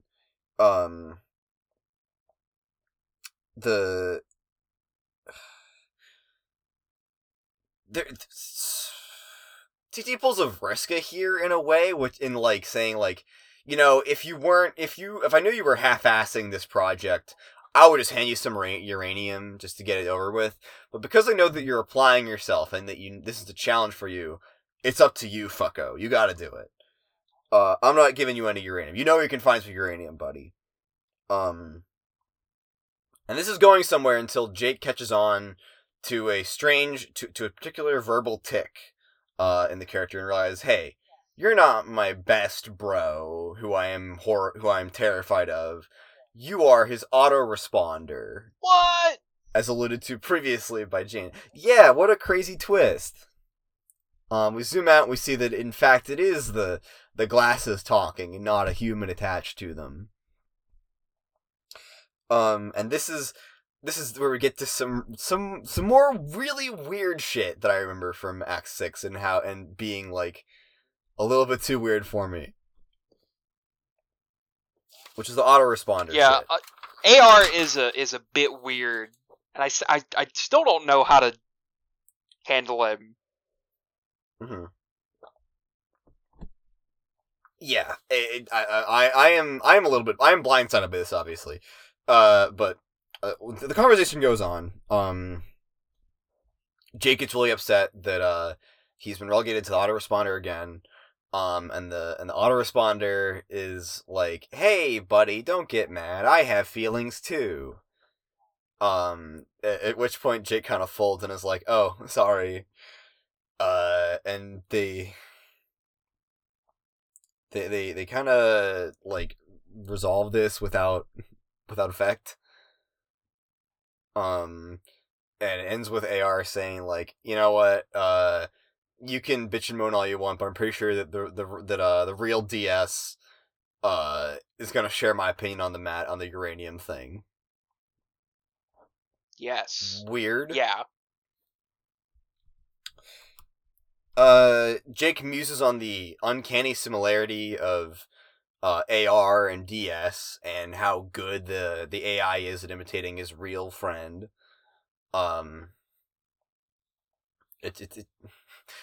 So many things just being thrown at us. It's like, okay, there's an AI that is really good at imitating this really good at imitating Alpha Bro. What's going on, dude? What's going on here? A lot to unpack. How am I supposed to process this?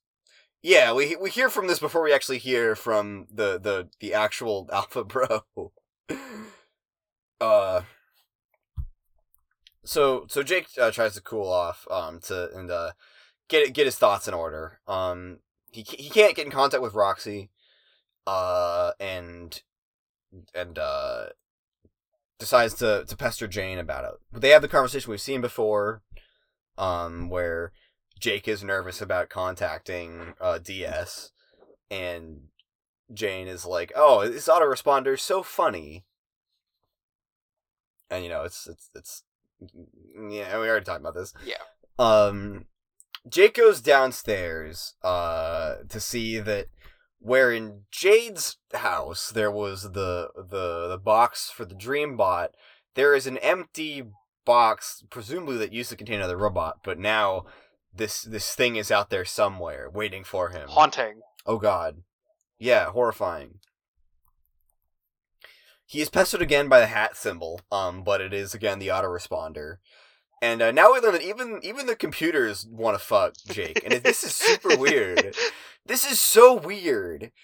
Apparently the robot was an invention by DS to give Jake a bit of a sparring partner for his adventuring, or a wrestling partner even.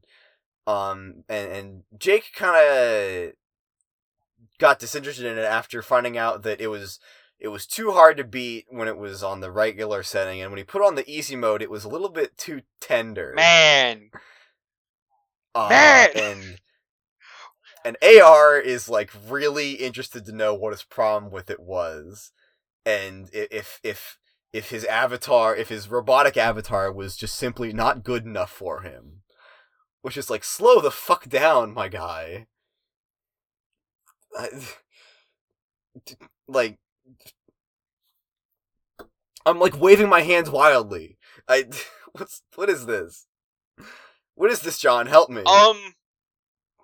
Man, I wish I knew what to say.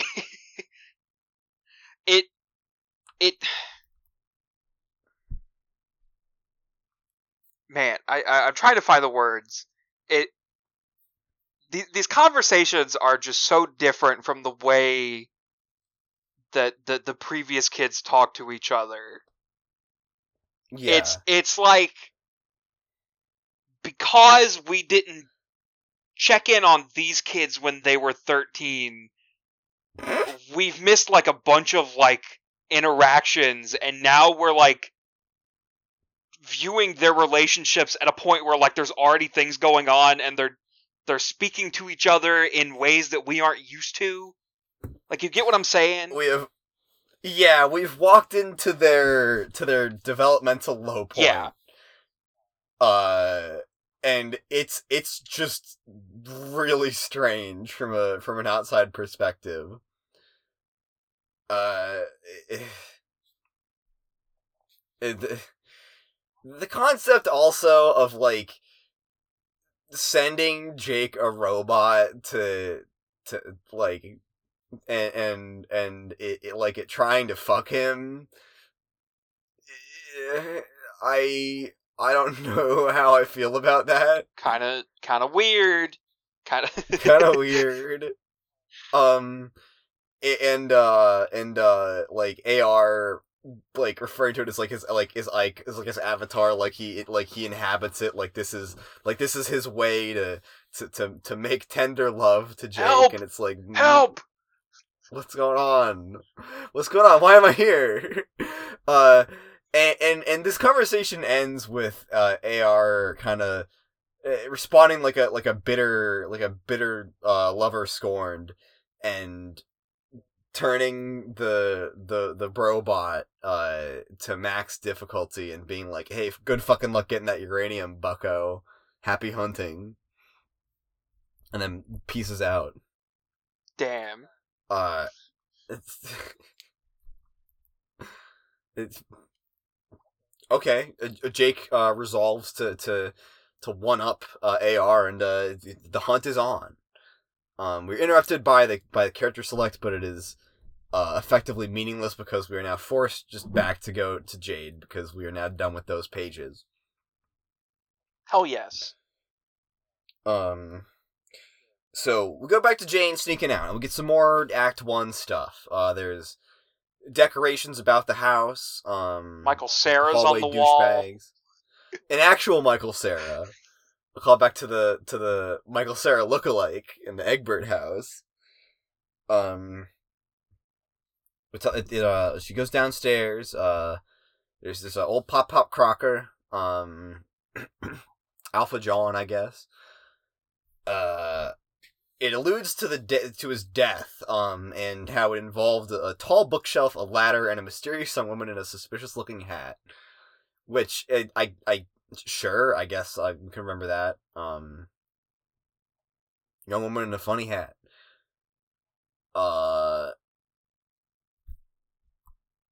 There's other shit in the house. There's some more Harry Andersons. The fridge is blocking the front door. I remember when the thing blocked the front door in Act That's 1. crazy. It Yeah, rhymes. wild. It's just like George Lucas said.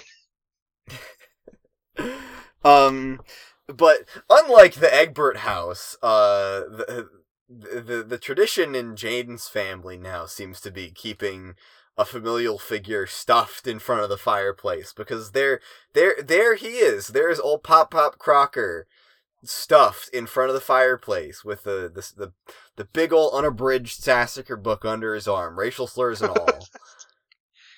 all. Crazy how this family stuffs their familiar figures.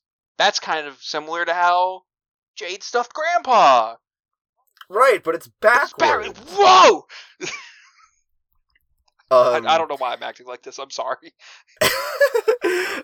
Jane, she does the Jade thing of, like, the standoff with the dead grandpa, and, you know, it's just not the same as Jade, because, you know, I liked Jade, and it was weird when that happened. She takes the original Sassacre book, and, Grandpa's arm falls off, because we have to have the arm fall off. That has to happen. Ooh, that might be setting up something for later. Whoa! I wonder if there's gonna be a sprite or anything. That would be crazy. That would be crazy. Jane takes this Sassacre book and she reflects on the message written, the inscription as it's called. We do get a little bit of a window into how she has been given context growing up, which I do think gives some more interesting dimension to her character, because here we see that Jane reads this, and because she doesn't have, like, a fine grasp on the nuances of paradox space, she assumes that this is her great-great-grandmother, Betty Crocker herself, writing to her grandfather, Pop Crocker. Which, in her mind, like, oh, this is clearly, like, such a sweet, well-meaning inscription, which, you know, it is. That she thinks that there's no possible way that anything bad about her own great-great-grandmother could be true. Which is, like, I think that that's potentially setting up something interesting for, her worldview falling out from under her, I guess. Yeah. It's better than her just being a corporate simp. Agree. And I kind of wish this was a little bit more at the forefront.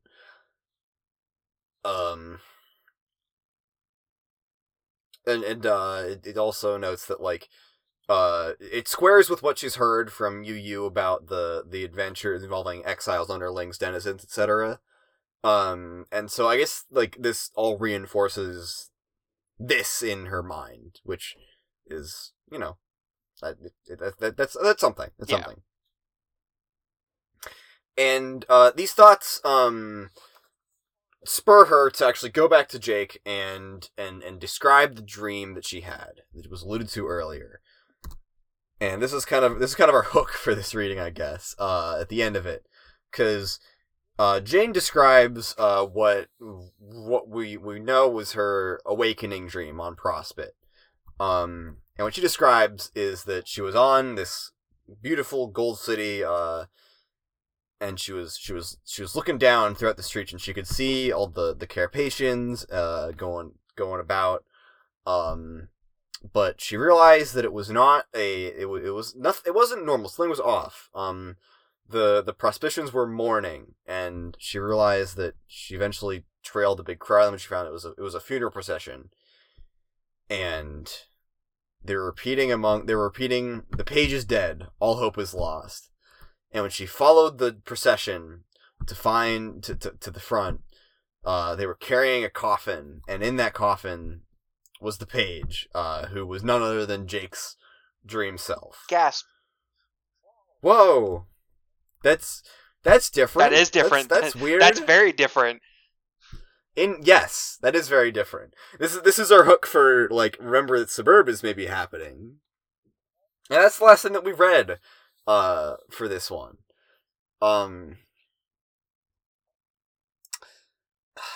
Dang, that's crazy. I am trying to come up with a good thing to say, like, at the end, like, to be like, to wrap it up, but I can't because it was such a It's jarring.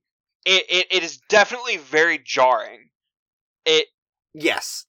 It's I would argue it's not as jarring as the jump to the trolls, because like the trolls were like introduced before we actually jumped to like Act 5, Act 1. You mean it's more jarring? More jarring, yeah. My bad. Yeah. Despite being a completely alien civilization and this being like very callback based. Yeah.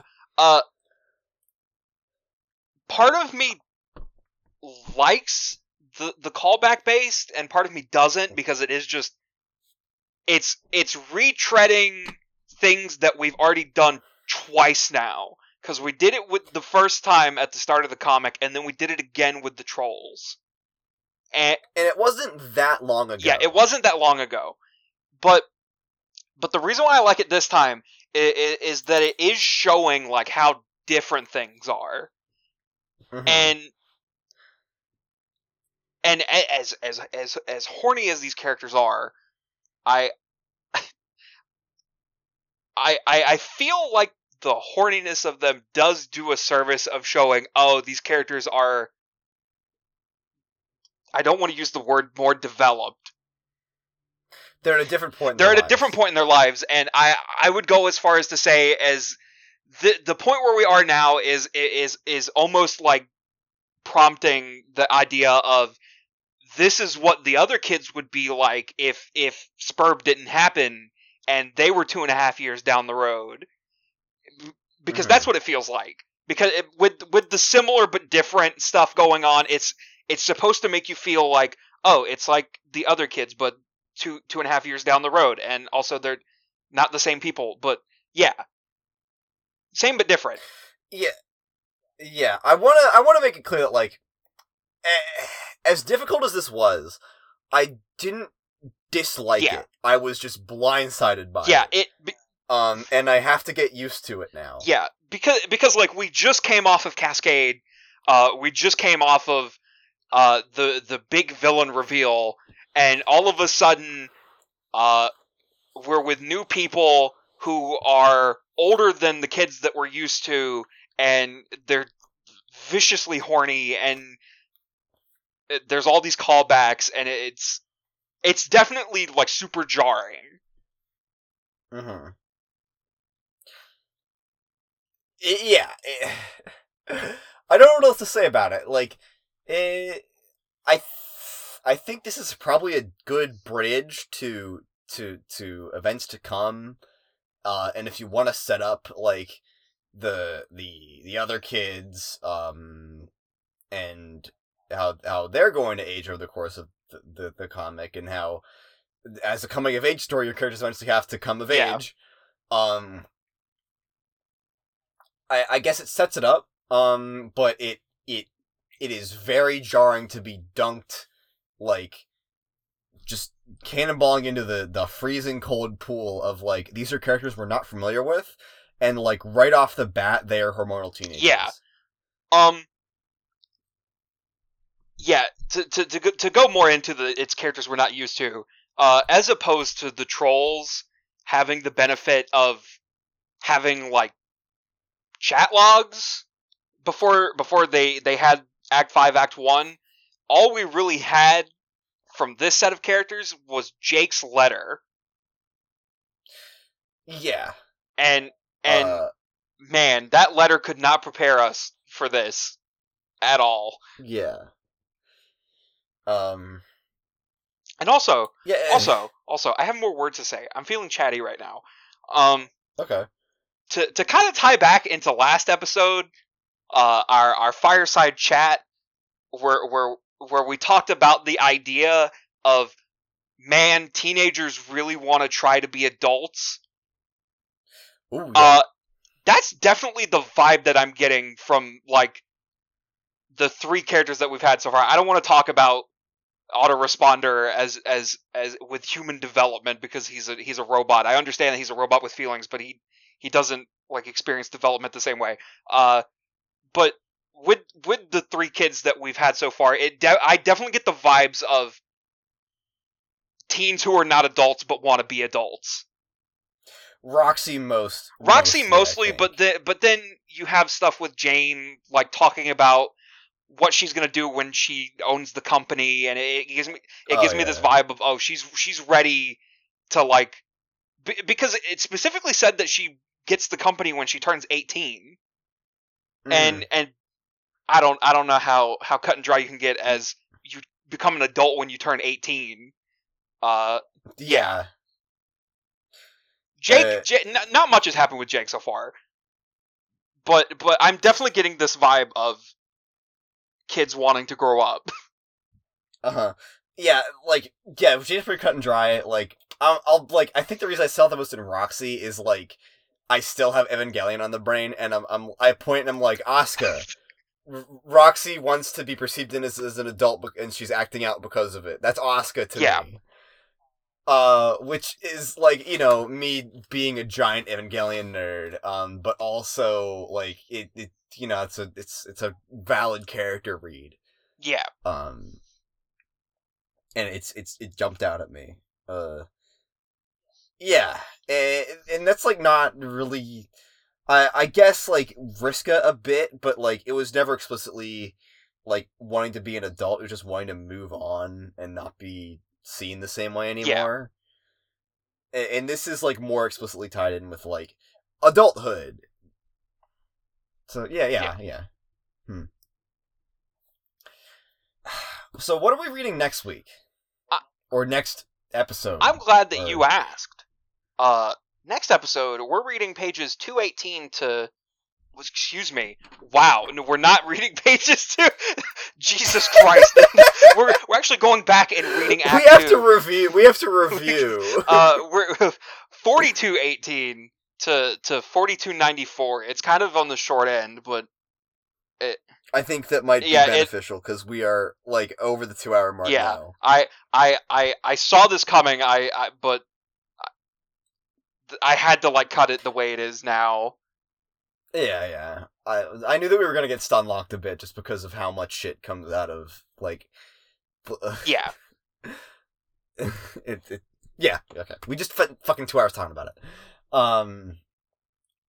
Yeah, I would be lying if I said that I didn't feel like suddenly like uncertain about like the future of the about like the future. Like last time I was like so bright inside, like it's gonna be awesome, and now I'm like, what is this comic? Is this the comic? Like, what is this anymore?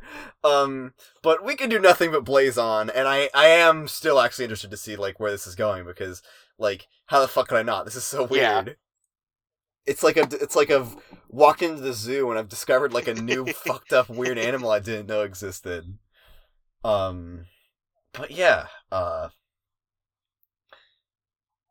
just hope this wasn't like too like this didn't come out as like too negative. Yeah, I did more dunking than I thought I would. I don't know, just the transition is like what makes it more dislikable.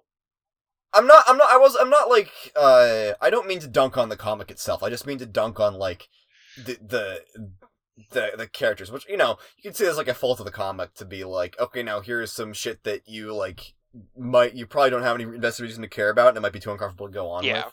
But I don't hate what the comic is doing. I hate that I have to read everybody horny for Jake. Understandable. And I guess I should just fucking get used to it. Yes. Because I'm wedded to this project now.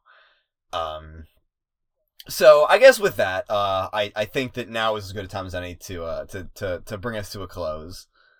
Sure. All right. Well, beloved listeners, you are listening to season 2 of a Homestuck podcast. Whoa! Season 2. Check us out on Twitter. Maybe. I want us to get more followers on Twitter, please. Oh, yeah, for sure. Sometimes we say funny things on there. Anyway, I am still Aiden. And I'm still John. I still want to give a shout out to all of our listeners. Be you new, be you the OGs. anybody listening, cool stuff. Shout out followers. Big shout out to Alex, our editor and artist, puts up with all of our bullshit. And he's awesome. And catch us again next week as we delve further into this Waking Nightmare with pages 4218 to 4294. Let's go. See you. I keep wanting to not say next week because I know that like we said next week last time and then it wasn't a week between the episodes. But this one we should see you next week. Yeah. Everybody. See you next week. All right. Bye bye.